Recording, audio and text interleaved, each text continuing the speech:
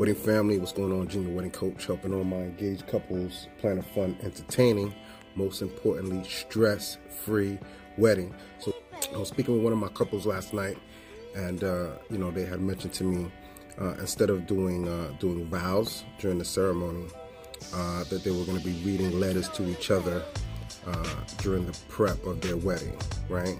So they're a little introverted, and they really don't want to be the center of attention, so they're going to be reading letters to each other before the ceremony instead of doing vows.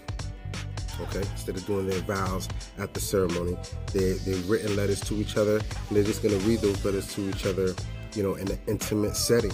And so I think this is a great tip for other couples out there that may be a little introverted, and you want to do something a little bit different, something a little bit more intimate. All right. So once again, if you're introverted, if you're a little bit shy, okay, and maybe you don't want to be speaking in public in front of all your close friends and family members, I would highly recommend that you do what this couple is doing, is write letters to each other, and before the ceremony starts, you read those letters, and you express how you feel to each other. All right, Gene, the wedding coach, helping all my engaged couples, especially my groomsmen, plan a fun, entertaining, most importantly, stress-free wedding. If you haven't done so, make sure you go download that free ebook. Okay, just click on the link in the profile. All right, I'm out. Peace.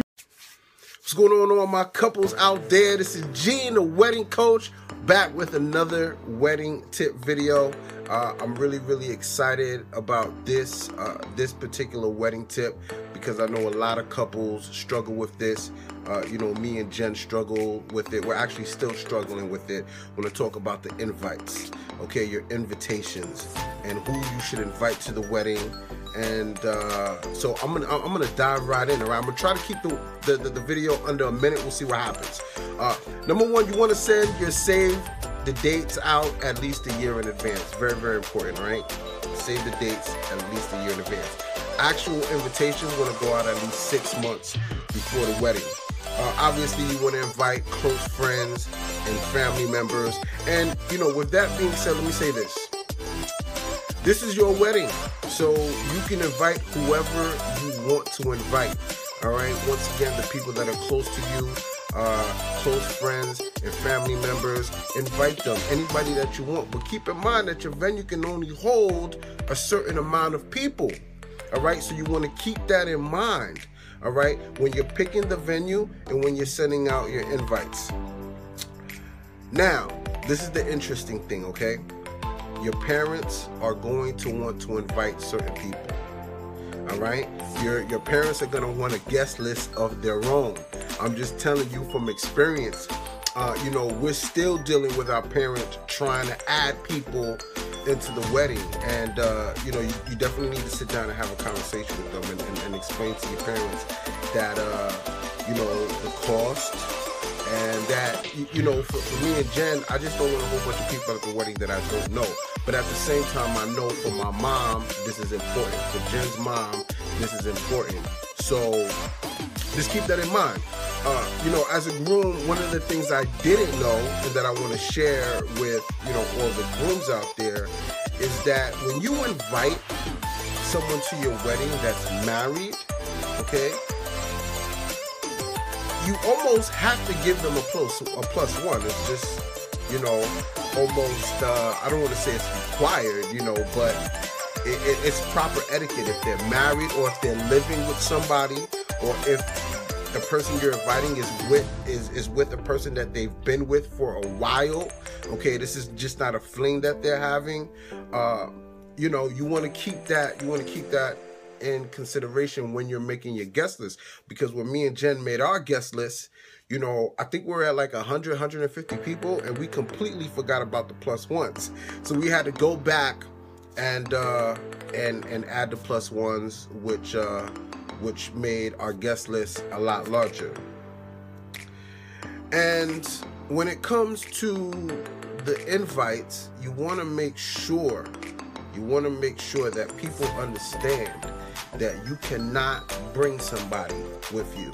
If you don't have a plus one on the card, you can't bring somebody with you. And people will hit you up. They'll contact you and say, hey, I didn't get my invite. You know, how do you deal with that? How do you deal with family members that you really don't want to come to your wedding because you don't have a close relationship with them, right? What happens when mom or dad wants to invite a family member that you don't really rock with like that? You know, what do you do? We're really not going to discuss that in this video. That'll be for the next video. And what about the kids? Oh my gosh, this is so important. Are you going to allow kids to be at your venue or to be at your wedding? That's something that you want to consider as well. Once again, this is Gene, the wedding coach. Hope this video helps. Remember, you only get married once, so make it count. I'm out. Peace.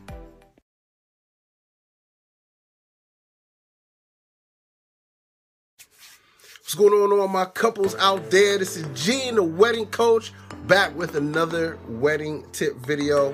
I'm really excited about this particular wedding tip because I know a lot of couples struggle with this. You know, me and Jen struggle with it. We're actually still struggling with it when I talk about the invites, okay, your invitations and who you should invite to the wedding. And so I'm gonna dive right in. All right, I'm gonna try to keep the video under a minute. We'll see what happens. Number one, you want to send your save the dates out at least a year in advance. Very important, right? Save the dates at least a year in advance. Actual invitations want to go out at least 6 months before the wedding. Obviously, you want to invite close friends and family members. And you know, with that being said, let me say this. This is your wedding, so you can invite whoever you want to invite. All right. Once again, the people that are close to you, close friends and family members, invite them. Anybody that you want, but keep in mind that your venue can only hold a certain amount of people. All right. So you want to keep that in mind. All right. When you're picking the venue and when you're sending out your invites. Now, this is the interesting thing. Okay. Your parents are going to want to invite certain people. All right, your parents are going to want a guest list of their own. I'm just telling you from experience. You know, we're still dealing with our parents trying to add people into the wedding, and you know, you definitely need to sit down and have a conversation with them and explain to your parents that you know, the cost. And that, you know, for me and Jen, I just don't want a whole bunch of people at the wedding that I don't know. But at the same time, I know for my mom, this is important. For Jen's mom, this is important. So just keep that in mind. You know, as a groom, one of the things I didn't know and that I want to share with, you know, all the grooms out there is that when you invite someone to your wedding that's married, okay, you almost have to give them a plus one. It's just, you know, almost, I don't want to say it's required, you know, but it's proper etiquette if they're married or if they're living with somebody, or if the person you're inviting is with a person that they've been with for a while. Okay, this is just not a fling that they're having. You know, you want to keep that in consideration when you're making your guest list, because when me and Jen made our guest list, you know, I think we're at like 150 people, and we completely forgot about the plus ones. So we had to go back and add the plus ones, which made our guest list a lot larger. And when it comes to the invites, you want to make sure that people understand that you cannot bring somebody with you. If you don't have a plus one on the card, you can't bring somebody with you. And people will hit you up. They'll contact you and say, hey, I didn't get my invite. You know, how do you deal with that?